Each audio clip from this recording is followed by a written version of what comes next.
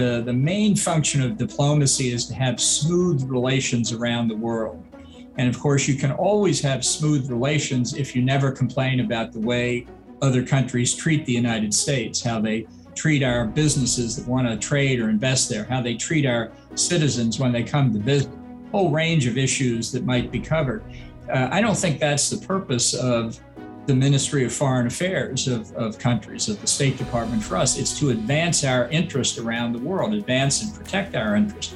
And that means sometimes you're going to have to say things that make people unhappy. My guest today is Ambassador John Bolton. Ambassador Bolton served as Undersecretary of State for Arms Control and International Security and United States Ambassador to the United Nations under President George W. Bush.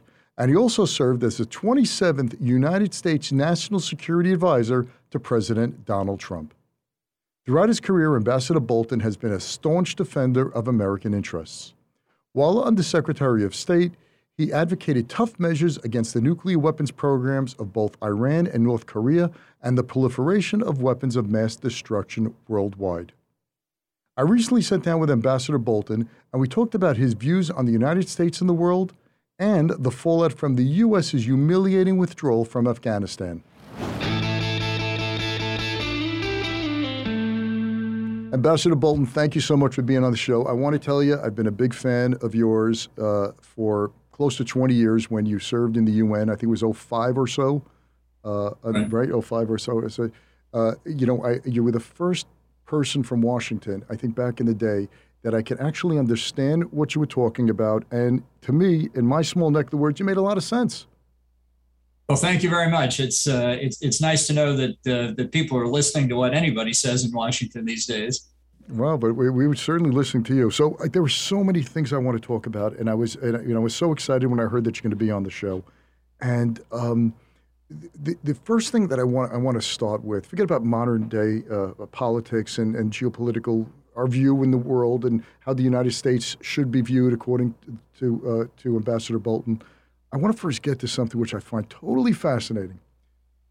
How does a kid born in 1948 in Baltimore to a father who's a fireman and a mother who's a regular housewife, right in post-World War II, grow up to be a conservative where you're handing out leaflets for Barry Goldwater in 1964? How does that transformation happen? Well, I don't think it was a transformation. I think for many, many years, people have assumed in a very Marxist fashion that what your political views are determined by your socioeconomic circumstances. So if you're born into a blue-collar family and your father's a union man, then you're going to end up a Democrat. Now, interestingly, my mother always said we were a middle-class family. I mean, it didn't bother me or my father to be a working-class family, but my mother said we're a middle-class family. She would sometimes concede a lower middle-class family, but she wasn't going to let go of the middle-class thing. And I think it's the what they taught me was that I didn't have to be a lower middle-class guy for the rest of my life, and that there wasn't any limit to what I could do if I worked hard enough at it. And my father, I think like many young men who were in World War II, had a very protective view of the country, a very patriotic view, and certainly that influenced me as well. Now, when I went through high school, I read a lot of philosophy. I was very interested in it. I read a lot of Marx. I read big chunks of Das Kapital, hard as that is to imagine, and the Communist Manifesto, and I was horrified by it. So I was moving in a conservative direction, and I was fascinated with people like William F. Buckley Jr., but most of all, I was fascinated with Barry Goldwater. I just thought he was the cat's meow, and that's how I got involved in his campaign. And then just to seal the deal, when I got out of high school, I went to Yale in the late 60s. And there were maybe a handful of conservatives out of 4,000 undergraduates. I don't know, there may have been 50 or 60 you would legitimately call conservative. And listening to the liberals on the faculty, listening to the students for 4 years, that's all it took. Yeah, what I find so amazing is you grew up in probably one of the most turbulent times in American history, where people were burning draft cards. There was the first time where there was such animosity towards our country. It used to be our country right or wrong. Here it wasn't the case when you were growing up and going to school, high school especially, and then when you get into college. I was thinking 40 to 50. I think you could put all you folks in a small coffee shop. There weren't that many who weren't burning draft cards or protesting the Vietnam War. In fact, you were for the Vietnam War. Right. That was another kind of anomaly, but a lot of it, I think, had to do with the general culture at Yale and the idea that they were sort of oppressed and this small, tiny minority, when in fact, you could walk around the Yale campus for days on end and never find anybody who disagreed with the prevailing ideology. So you were standing up against the wind in a big way, and it's so. Why did you gravitate towards Barry Goldwater? Well, Ronald Reagan at the time was not as well known as Barry Goldwater, but what drew you to him? Well, I first got acquainted with Ronald Reagan. I'm leaving aside the Death Valley Days TV show, but he gave what turned out to be a very famous TV speech, a half an hour long speech a few days before the 1964 election. And even to devoted followers of Goldwater, it was pretty clear by that point he was going to lose. But suddenly here was this guy, Ronald Reagan, who gave one of the best speeches I've ever heard for half an hour on television, just Reagan talking. And it became clear he was the next new thing, so to speak. What attracted me about Goldwater? He wrote two books that I read: The Conscience of a Conservative, which was about his domestic philosophy, and a second book called Why Not Victory. And he had me at the title when all these people were talking about how difficult the Cold War is, and you needed accommodation with the Russians and peaceful coexistence with this philosophy of Marxism that I say I'd read quite a bit about and was appalled by. And Goldwater, all he had to do was ask the question, why not victory? And people didn't have an answer for it. So Goldwater also had a reputation, well-deserved, I think, for saying exactly what was on his mind. And he was not afraid to be the only dissenting voice in the Senate from time to time. There was a saying in Washington then, politicians hate to vote. It's like standing out in the rain, especially when you're in a minority. They said Barry Goldwater lived in the rain. And I thought anybody like that had to be qualified to be president. So you worked for Barry Goldwater as a volunteer, right? You're not getting paid. Right. I was a kid. I handed out leaflets at the polling place. Okay. So you're handing out leaflets, you're going around for Barry, but already your trajectory in life is not the typical, right? So you're a minority who are going to Yale, who have these kind of views that you have, and you see the world as a totally different place than your classmates, right? They're looking at defeat. They're looking at a country that has peaked, or so they think, and it's heading on a decline. And Europe and the Soviet Union is just an alternative or a different form of government, not a cruel empire, which it was. And I remember probably at the time people were carrying around books of Mao Zedong's Little Red Book, no? Weren't they? That was your time as well, right? Well, that was the time. I mean, people thought that the Cultural Revolution was the wave of the future. Yeah, okay. So then you move on. I think a little after that, you interned or work in the White House. I'm not sure, for Spiro Agnew. Right. I was a White House intern before it became a powerful, well-known position. And I did that between my first and second years in law school in the summer 1972, the time of the Watergate break-in, as a matter of fact. And of course, shortly after I left, Agnew was indicted and convicted of bribery and whatnot. But and I didn't go to jail for Watergate or bribery. I like to say that I emerged from that internship poor but unindicted. Mm-hmm. So you worked for Spiro Agnew for what, 2 years or so? Was it 2 or? Well, I just worked there during the summer, but I had watched his criticism of the Legal Services Corporation, one of the Lyndon Johnson Great Society programs, and I wrote my note for the Yale Law Journal with a classmate of mine on how legal services lawyers, by keeping tenants in apartments in New Haven without paying rent, preventing them from getting evicted, had a harmful effect on the low-income housing market in New Haven because it was driving small landlords out of business. Right. It's not too different from today with this eviction moratorium. So some poor guy who owns a house that he's divided into 3 apartments, not getting any rent, what's he going to do? He's going to sell the house and those apartments won't exist. Right, right. He still has to pay maintenance and he still has to pay real estate taxes and he's getting no rent roll. Just horrendous. Right. Okay, so you then become a lawyer. You graduate from Yale. When do you feel that, at what point do you wake up and you say, you know, government service is my calling?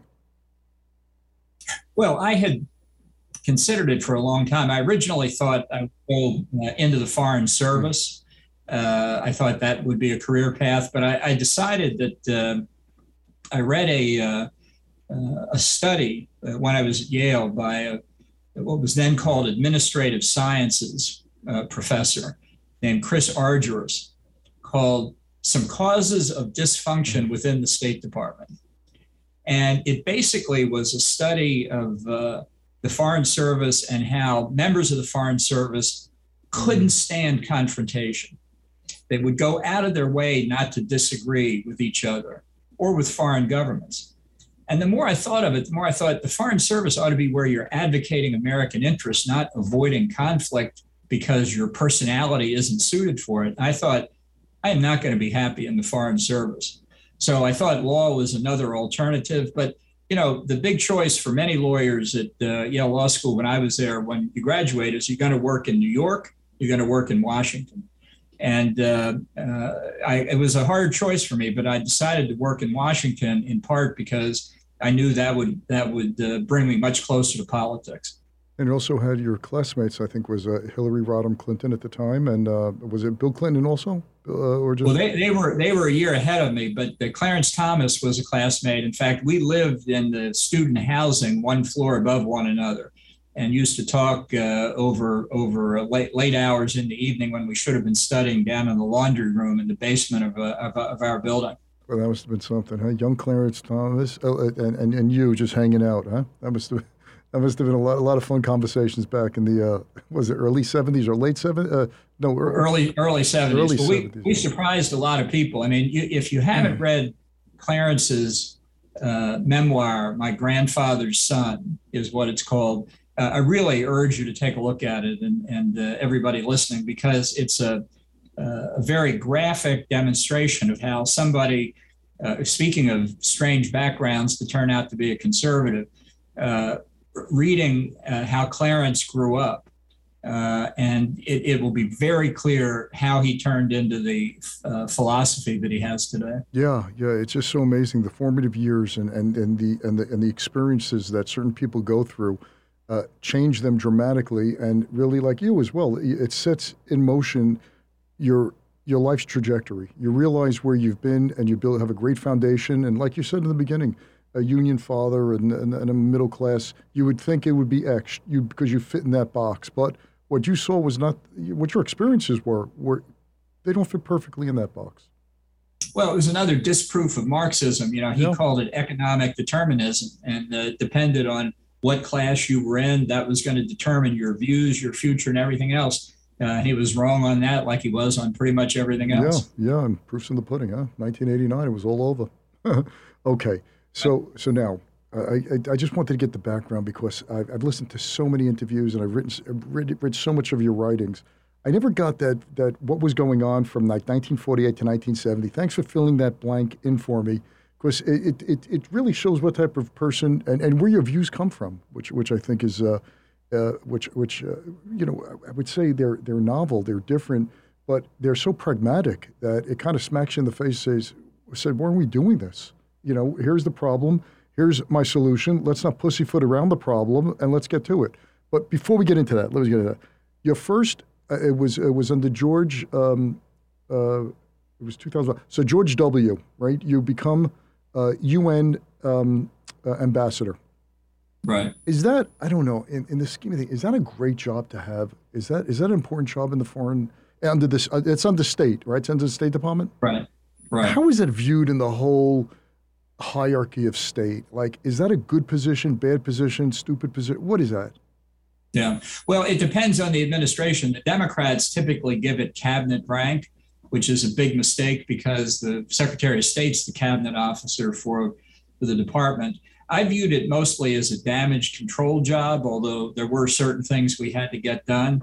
But it was very challenging because so much of the hidden agenda had some kind of anti-American bias in it, or if not explicitly anti-American, anti-Israel or against other American allies. So it was very challenging. I didn't expect to accomplish much while I was there. I hoped and expected to try and minimize the damage to the United States. Well, you stood up to bullies, that's for sure. You didn't take any, you didn't suffer fools gladly.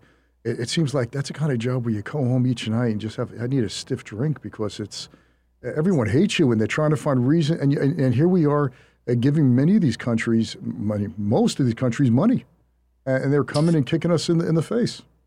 Yeah, well, actually, the first job I had other than the Agnew internship in government was I was at the U.S. Agency for International Development, our bilateral foreign aid agency in the beginning of the Reagan administration. And I was in charge of policy and budget for AID. I did a study of voting records in the UN General Assembly.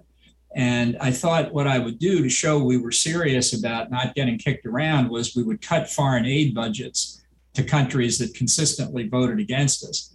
And this caused great turmoil at the State Department because they thought, my goodness, that's just terrible. That's telling people they can't kick the United States around. That will complicate our diplomacy. But I took it up to New York and I showed it to Jean Kirkpatrick, who was our ambassador at the time. She thought it was a great idea. And so we had a big internal battle at the State Department. It didn't get very far because they basically just didn't want to do it. But that's the kind of thing that you need to do to shake up bureaucracies. And in fact, I got a going away present from AID that was given to me because it embodied what they saw as my philosophy of government. Is that the grenade? Yeah, I would expect that, right? So it says here, John R. Bolton, truest Reaganaut, AID 1983. And to describe it to people listening, it is a hand grenade on a little platform there. Yeah. So that's, if you want to get stuff done in government, you have to be prepared to run into opposition. And if you're not facing any opposition, you're probably not getting anything done. So to an average guy like me who was never in politics, who just I read the Wall Street Journal, I could understand what's going on. I don't need a PhD to figure out right or wrong. How is it possible that the State Department and the UN ambassador aren't in sync when these countries are kicking us in the teeth and then taking our money? Why do you say there's a conflict there? Yeah, well, I think part of it is the idea that the main function of diplomacy is to have smooth relations around the world. And of course, you can always have smooth relations if you never complain about the way other countries treat the United States, how they treat our businesses that want to trade or invest there, how they treat our citizens when they come to visit, a whole range of issues that might be covered. I don't think that's the purpose of the Ministry of Foreign Affairs of countries, of the State Department for us. It's to advance our interest around the world, advance and protect our interest. And that means sometimes you're going to have to say things that make people unhappy. I was trained as a litigator, practiced law for many years.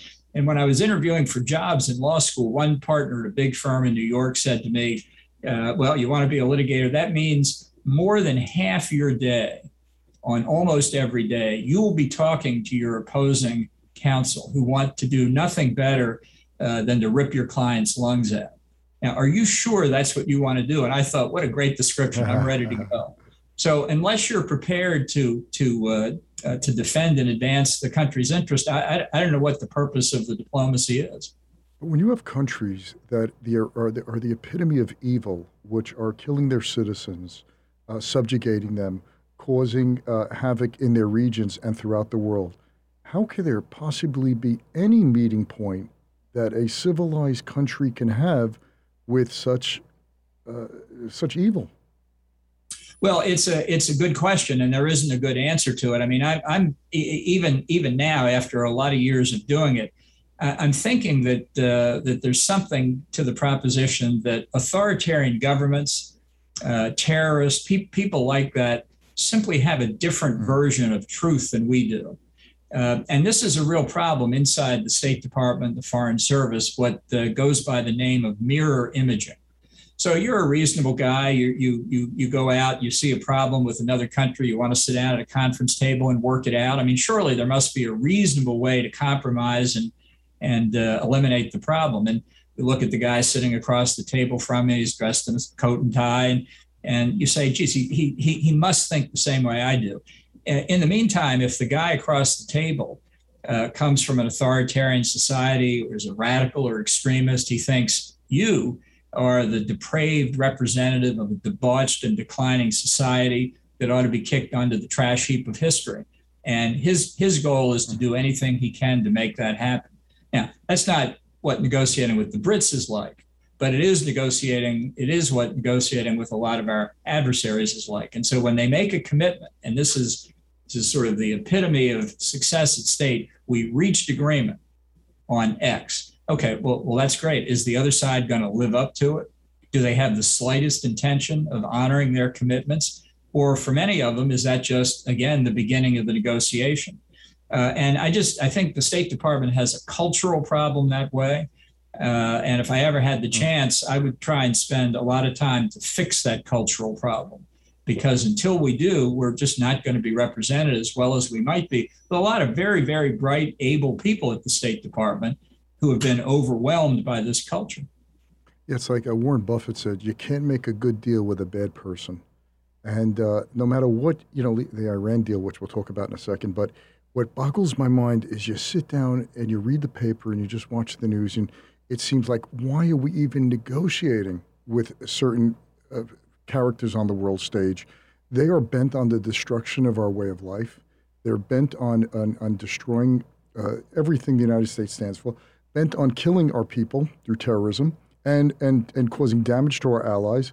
How is there even, where's the mutual point where we can say, okay, I give here, you give there? How could one do that? I just don't get it. Maybe, I don't know, now you're telling me that the State Department doesn't get it either, which makes me even happier, which it doesn't make any sense. Yeah, well, it stems from the fundamental difficulty some people have in appreciating that the job of the U.S. government is to protect its own citizens. We're not engaged in some kind of a global project to make a perfect world. We will make progress through the clash of ideas, and it's just basic democratic theory. You elect the government of the United States; they're supposed to look out for us. The normal citizen can't spend significant parts of his or her time worried about diplomacy. And if the diplomats themselves don't recognize that they have a mission and obligation, we're going to be in increasing difficulty. And that's very clear, I think. And that's why we're here. Just before we go a little further, I just want to, tell me if I'm wrong on this. It's also a time frame. When we're dealing with our adversaries, their time frame is measured in decades. Many times our time frame is measured in months or days. Yeah. Well, we see this now. The Chinese have an incredibly long strategic horizon. They talk, there's been a lot written really about the 100-year march that they want to go on from taking control in 1949 to 2049, where may well be the objective is global hegemony, meaning we're a second-rate power by that point.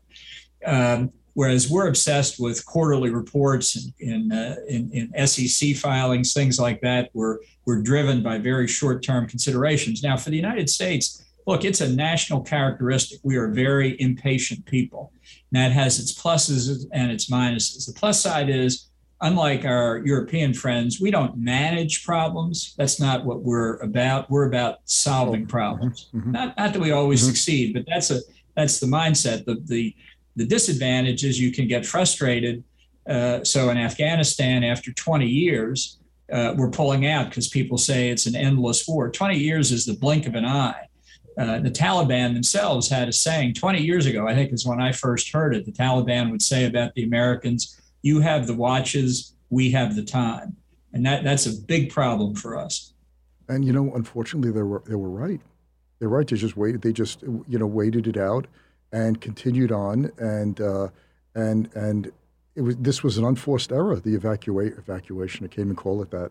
Our humiliation in front of the world was really just enough already, and let's pull out without any thought as to what the repercussions are.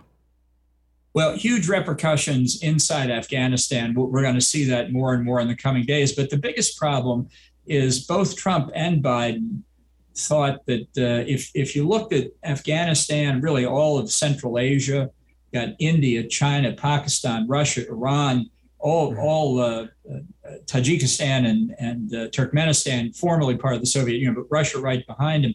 You have to imagine it as a big, messy pile of pickup sticks. And what Trump and Biden thought was, well, we want to get out of this endless war, just got to reach in and pull out the American stick, and then we'll be out and nothing else will change. Well, that's just fundamentally wrong. It's a very complicated environment, and we have made a real mess of it in ways that it's really even impossible for us to foresee at this point. Well, with the pullout of Saigon in '75, the humiliation that we suffered there, forget about what was done, impossible to forget, but it's so sad, what was done to our allies who supported us by the North Vietnamese. They came in and they slaughtered these people. But just a few years later was Pol Pot, killing a genocide, a third of his people. This is something that we could have prevented if there was some type of long-term planning on how to extract ourselves from Vietnam, no?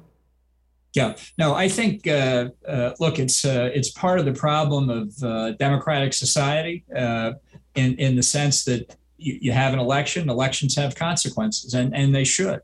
But it makes it harder when you don't build a consensus that we did have for a time in World War II and in the years after World War II. There were obviously differences, but we had a pretty good consensus in the Cold War.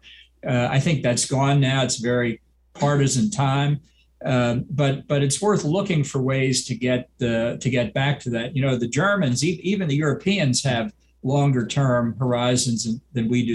The Germans, in fact, have a word for the patience you need in negotiations, and it's called Sitzfleisch, and it means exactly what it sounds like. You just sit there and sit there and sit there, and you don't give up, you don't compromise. Whereas the Americans, I've seen this over and over again, literally start looking around at the clocks and watches and saying, we got to wrap this up. We got to wrap this up. Once you're in that mode, you're going to lose that negotiation. Yeah, you do stupid things like an Iran deal. But we did have a consensus, and I think you'd agree, after 9/11. I'm in New York, and I remember that time. There was no Democrats, Republicans. We were all Americans. It was a really trying time as we're burying 3,000 plus people from the World Trade Center. And, going into Afghanistan, and what President Bush was doing was, preventing terrorism from spreading and having a base in order that there should never be another 9/11. So I think people forget that after the 20 years of all this, our involvement in Afghanistan. It wasn't, correct me if I'm wrong, it wasn't nation building. We were just not giving, safe harbor to terrorists. Well, that was the fundamental objective. I think we did engage in nation building, and honestly, we wasted a lot of money on it. Oh, excuse me, Ambassador, where did that ever work? Where did we ever get that right? This nation building concept? You can't move a people in a direction you want them to unless they're ready to do it themselves, and then you can help. Or, in some cases where they were on that road before, and you just kind of put them back on the road. But they're already on the road. They already got that taste. They want that. For us to go into a country and tell them, we're democratic, we want you to be a Democrat, to a country that never even had a history, any type of relationship with this type of a form of government. Nope, this is us, this is America, ham-fisted, coming around. Where did that ever work? Yeah, well, it doesn't. John Stuart Mill, in his famous essay on representative government, describing the preconditions for success at democracy, said the people must be willing to receive it. And It comes for different people at different times. It's no knock on anybody if they're not willing to receive it, if they're not ready. And we can't force them to do it. And we shouldn't worry about the fact that we can't. We're pursuing our interest. We gave Afghanistan a lot of collateral benefits. They're going to disappear now, and I'm sorry for that. It wouldn't have taken much to stay with a relatively small force, but we had two presidents in a row, Trump and then Biden, who both for years had wanted to get out. And, we'll bear the consequences for a long time. What concerns me, and I want you to tell me that I'm totally wrong on this. What concerns me is the Taliban taking over Afghanistan once again. And right next door, you have Pakistan with nuclear arms. That combination keeps me up at night. Tell me I'm overreacting. No, look, I felt this was one of the main arguments that I used with Trump to urge that we keep a military presence in Afghanistan, not just to prevent the terrorists from taking control there, but to watch what was happening in Pakistan, to watch what was happening in Iran. And the fact is, and I've written on this, the government of Pakistan has been moving in a more radical direction, particularly the military, for many years. They supplied Taliban with arms, weapons, secure bases across the Pakistani border. They've built up terrorist groups that move against India, attacked the Indian parliament 2 months after our 9/11, try to undercut the Indian government in Kashmir, which Pakistan thinks should be part of Pakistan. And they've pursued nuclear weapons. So the greater the possibility of Pakistan being run by their equivalent of Taliban in Afghanistan, the more in danger we are of that kind of government giving individual nuclear weapons to terrorists, which, you don't need a ballistic missile to deliver a nuclear weapon. You can put it in a tramp steamer and sail it into New York Harbor. You can bring it across the Mexican border. You can deliver it in a lot of ways. If that happens, that is very, very threatening. And it's why proliferation in Iran, proliferation in North Korea is a concern, not just because of the danger in Northeast Asia with North Korea or the Middle East with Iran, but the risk that countries like that, who are authoritarian, extremist, would give those weapons to people they thought could hurt the United States or our allies. They would not hesitate to do it. Yeah, we saw North Korea helping Syria build a nuclear reactor until the Israelis blew that up. So these people are not shy about helping the enemies of the United States arm themselves with any capabilities they have to have a nuclear strike. It's just so frightening to me because all of this is like a kid's game compared to what really could happen. 9/11 could be just a small footnote as compared to what can, God willing, never happens. But it's possible. That's what scares me. Right. Well, that's why there are many things wrong with the Iran nuclear deal. But even if it didn't exist, when people say how soon could Iran have a nuclear weapon, the answer is probably 48 to 72 hours if it sends a sufficient wire transfer to Pyongyang and gets a nuclear warhead or two coming back by return cargo plane. That's what proliferation is all about. It makes everybody more unsafe and then incentivizes others to try and get their own nuclear weapons. And that remains a big danger for us. It's not just the threat from China or Russia. It remains the threat of nuclear weapons proliferating or chemical weapons or biological weapons. That's what COVID should teach us. They used to still do, biological and chemical weapons the poor man's nuclear weapon. And I'm not saying China did this deliberately, although I do think the evidence points to a leak from a lab, and you might want to know why they're doing that kind of biological research to begin with.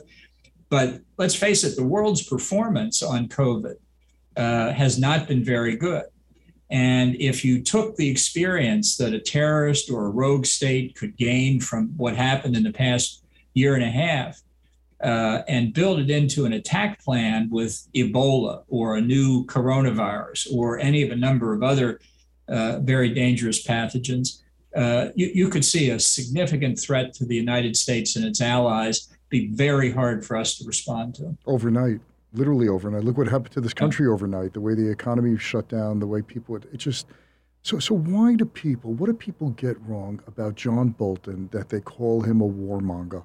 What are you saying here that, I'm not the first guy to ever ask you that question. And why is that? Why are they thinking? Why are they saying your views are warmongering views when we're having a discussion here? And I'm not a diplomat, never served the government, and I'm just a regular guy listening to it. Say this all makes sense. What don't they get about you? Well, I think I think in large measure they just don't pay adequate attention.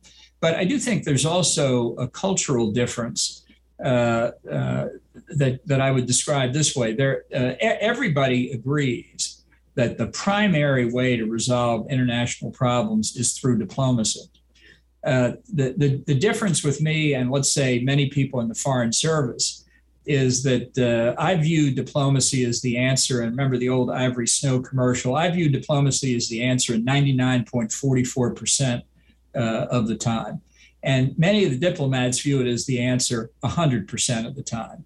And it clearly cannot. So if you talk about the world's trouble spots, you're going to talk about the potential for conflict because take India and Pakistan, they've had several wars and come close on other occasions since independence just in 1947. It shouldn't surprise anybody that that's on people's mind. If you're worried about the main threats to the United States and its friends around the world, you're worried about adversaries that are prepared to use force to get their way. I think it's also a mark of our time. People like to talk in bumper stickers. They engage in ad hominem attacks. They don't deal in substance.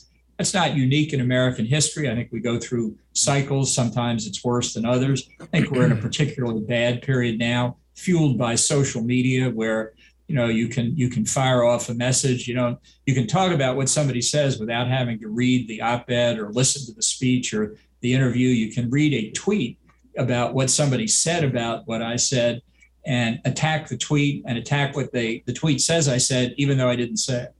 Yeah. What gets me is that watching our, I don't know what to call it, our withdrawal. What's the proper word of what we do? What are we doing in Afghanistan now? How would you call it? Retreat. Yeah. Yeah, sadly. Just all these, 2,400 men and women defending our country who died there, and the countless, who knows how many of our Afghan allies died over the past 20 years. It's just so disheartening. It's just terrible, just absolutely terrible. But we're back in the pre-9/11 period. Yeah, I think we're worse. I think it's worse now. We're worse than 9/11, than pre-9/11. But we've got both Al Qaeda and ISIS to worry about. We have two. We have two, and more will come. And Iran is way more developed now than it wasn't in 2011. North Korea is way more advanced as well. Okay, let me put that aside for a second. You have a vast amount of experience. You're a pragmatic guy. You are an ally of the United States. You depend on the United States for security. And I'm talking about Taiwan. I'm talking about Israel. I'm talking about Europe. And you see the way we just treated an ally. We've been there for 20 years. The way we were treating, the way this whole process is going down. How are you sleeping at night? Well, not very well. What I try and tell our foreign friends is that Trump was an aberration. I wouldn't draw any broad conclusions from his presidency in terms of foreign or defense policy or domestic policy or the future of American politics. He was an aberration. Hopefully, he's not coming back. You should just kind of set that aside. Biden is a product of the American political system. And Bob Gates, the former Secretary of Defense, said it right. He can't think of a single foreign policy issue Biden has ever been right on. In 47 years. So Trump and Biden agree on pulling out of Afghanistan, but that doesn't mean there's a trend. These are two screwy events that have unfortunately come together in close conjunction. But it's not anything people should try to generalize from. The best thing I can say is the famous saying the British had, sometimes attributed to Winston Churchill, but he said, somebody said, you can always count on the Americans to do the right thing, usually after they've tried everything else. So we're in the trying everything else. People just just give us a little time here. We'll get it straight. How do you see this playing out with China? And how do you see China now watching this debacle taking place? knowing that they had their sights on Taiwan and they're building up and they're becoming much more aggressive over the past several years. How do you see them? What would be your next chess move if you were China? Well, I think you have to look at China as the existential threat of the 21st century. And just as the Chinese government is expert at planning long term, we've got to think in longer time horizons. But I don't think we should minimize this. And the people talk about a second Cold War. It's nothing like a second Cold War, to our detriment. With the Soviet Union, we had almost no economic contact at all. So isolating them, really going toe to toe with them, caused us no economic pain. That's not going to happen in the case of China. They're counting on it. They're counting on our materialism really to overcome our strategic thinking. And we've got to put that aside. It's going to be a difficult exercise. The one silver lining from the coronavirus is I think the American people understand, and this is true, surveys show this in Europe and Japan as well, that China's obvious cover-up of the origin of the virus and everything else has caused opinion about China to tank in the United States and around the world. So people are now waking up to the other threats we face from China: military, economic, political. And that's a good thing. We can protect ourselves. We can prevail. We're coming from behind, but we've got the time if we apply ourselves. Given the present administration, do you think they would, based on just what we've been seeing, do you think they'd step up to the plate and protect Taiwan? Well, I think it's, political reporters like to talk about splits in the Republican Party, Trump versus the non-Trumpers and so on.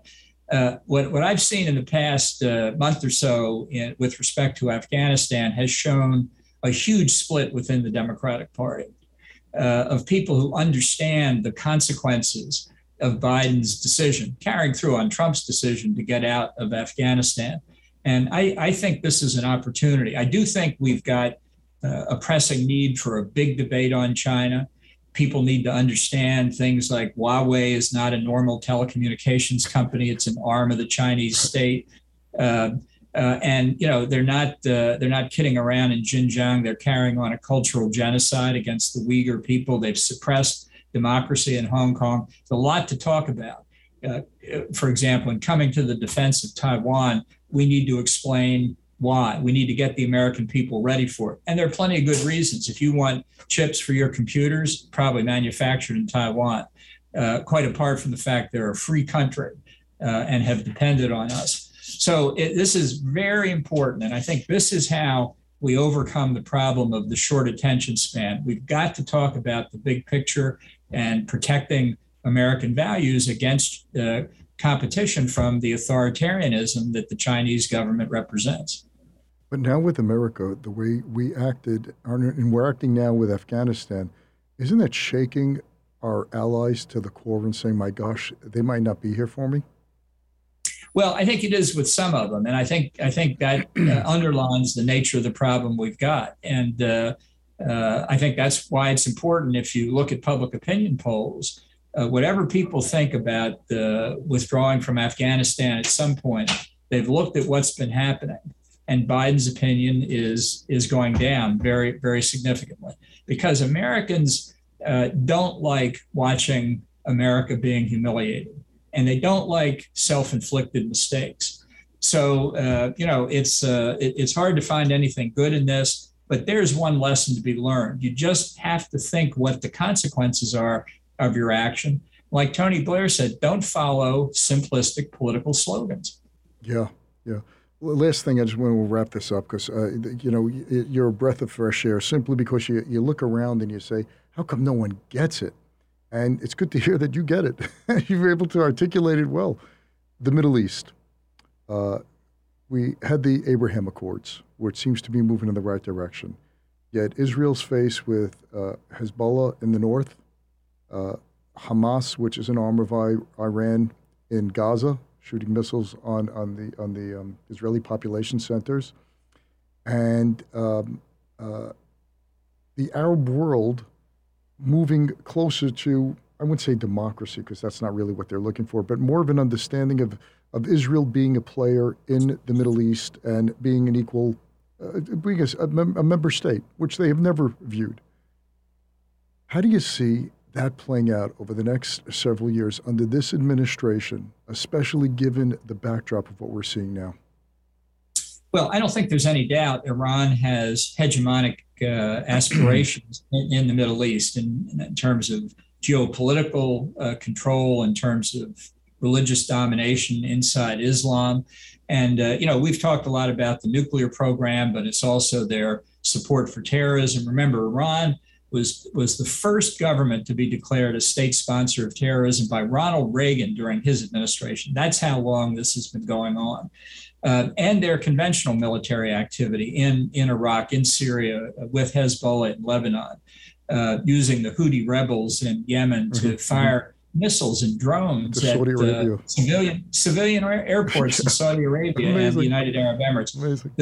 The Abraham Accords are a reflection of the fundamental tectonic shift in the Middle East. I think it's inevitable that more Arab governments recognize Israel. I think we're going to see it. I think the pace will speed up here because they recognize they're in it together against Iran. And that is a force really more important than anything else we might have expected. I think it's a mistake for the United States to say we want to get out of the Middle East because we need to focus on China.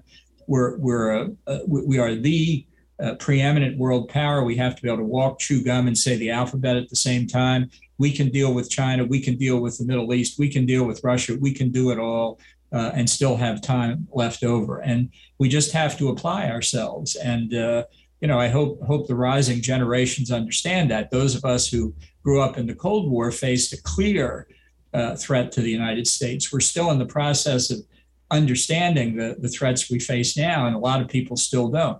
So to me, that just underlines how much work there is to be done. Wow. Yeah, true that. Last thing for you, Ambassador. What keeps you up at night? Well, actually, nothing keeps me up at night. I don't worry about things that way. I've got a long list of problems around the world, and if things started keeping me up at night, I wouldn't get any sleep at all because people have missed the point about the end of the Cold War, where we had a peace dividend. Remember that we had the Washington Consensus. We had reached the end of history. Not true. And we had a surplus. We had a surplus in the budget. We were close to having no national debt at one point. Amazing. And that was a very mistaken view of the world. 9/11 woke us up in a major way, but here we are 20 years later. A lot of people obviously didn't get it at the time or forgotten it or too young to remember it. But there's never an easy day. And the framers used to say, the price of liberty is eternal vigilance. And it's still true today. Yeah. Wow. All right, Ambassador. By the way, your dream job, I'm just asking this. I'm not telling you I'm asking. Would that have been Secretary of State? Sure. Well, it's, my career isn't over yet. I love it. That's what we need to hear. Oh, I'm so happy. But look, 2024 is just right around the corner, right? So, right. And yeah, now you're see. You know what it is? You've lived long enough and seen enough things where people are starting to say, this guy happens to be right. It took you that long to, Reagan was out in the boondocks for so many years until the country woke up and said, this is our guy. But right. He was out from 64 trying to, doing this. And it took him till 1980 to get on the national stage in a big way. Wow. Ambassador, is there anything else you want to just close with? Because I could talk to you for hours. Is there anything that make me feel good? I don't sleep at night. I'm worrying about all these things. Well, now that I know you're snoring, that gets me even more nervous. So give me something to feel good about. Well, I think the fundamental promise of America remains very strong, despite the difficult times we're in now, and they are pretty bad. We've seen worse. People have got to remember that. The Civil War was a near fatal episode in our history. But we overcame that, and we will overcome other problems because that's the nature of the people who came to this country. They came with hope, and we have never lost that. You ever wake up in the morning and look in the mirror and say, gosh, I came from Baltimore. My pop was a fireman. My mom's a housewife. And here I am dealing with the world players. Where else could that happen in the world other than only in America? Yeah. No doubt about it. So you're not only just a phenomenal statesman. I remember reading somewhere that the difference between a statesman and a politician cares about the next election, statesman cares about the next generation. And everything that you've written, let me put it this way, everything I've ever read that you've written, you take a long-term view. You do something, you do second and third level thinking. If this happens, this happens, this happens, this will eventually happen. And you don't see, in investing, you do the same thing. You try to anticipate 2 or 3 moves ahead. And it seems like that short-termism that our politicians and foreign policy leaders have been doing for so long, it's just so obvious that it hasn't been working. Well, it reduces our options, and that part of what we're looking for now is to correct the past mistakes in situations where we don't have a lot of room to maneuver. But that doesn't mean that it's hopeless. It just means you have to be creative. Yeah, and we just keep doing a lot of unforced errors. We keep putting, we're in the positions we deserve to be because we put ourselves there. Well, there's a depressing saying that people get the government they deserve. Yeah. I hope that's not right. Yeah, amazing. Ambassador John Bolton, God bless you. Keep fighting the good fight. You just keep getting more. Your thoughts keep getting clearer. Your message it doesn't have to scream anymore because it's playing out the way you said it would play out. And don't listen to you at our nation's peril because you've been playing this out and you've played this game long enough. You know how the players work, and hopefully the people in power realize that. And like you said, we've had a lot of adversity over the past 200 plus years. We're going to overcome this because the American people are pragmatic people. We're a decent people. See what's happening in Iran, in Afghanistan, Marines taking babies. Think about, my wife looked at that picture in the paper, and I'm looking at look at our Marines, look at how great, these aren't soldiers, these are dads and moms. And she looked at it from the other perspective. She said, do you imagine what it is for a mother to give their infant to a stranger, what the fear is to do something like that? And as a Jew whose family was in the Holocaust, I totally get that. I see, to give up everything so your children aren't thrown into the gas chamber. These people are giving their children to strangers to care for them. These military people who they never see or never know again. And look it's just amazing what's on the ground over there that we have no idea yet of all the stories that are going to come out of this.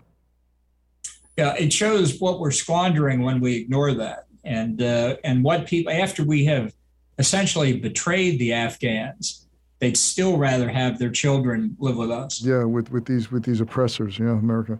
Ambassador John Bolton, all the power to you. Keep fighting the good fight. Thank you for your service to this country. You could have made $1 zillion more being a CEO of a big multinational company, flying private jets, but you chose government service. Sometimes I'm sure you wake up and say, "Why the heck I do that?" But from one citizen to another, thank you so much for your service. You've done great for us. Well, thank you very much. Great to be with you. Okay. Thanks for listening to this episode of The Charles Mizrahi Show. If you're a new listener, welcome. If you've been listening for a while, we're glad to have you back. Either way, we'd love to know what you think of the show. Please leave a review if you listen on Apple Podcasts. Reviews make it easier for others to find the show. You can also see the video of the interview on the Charles Mizrahi Show channel on YouTube.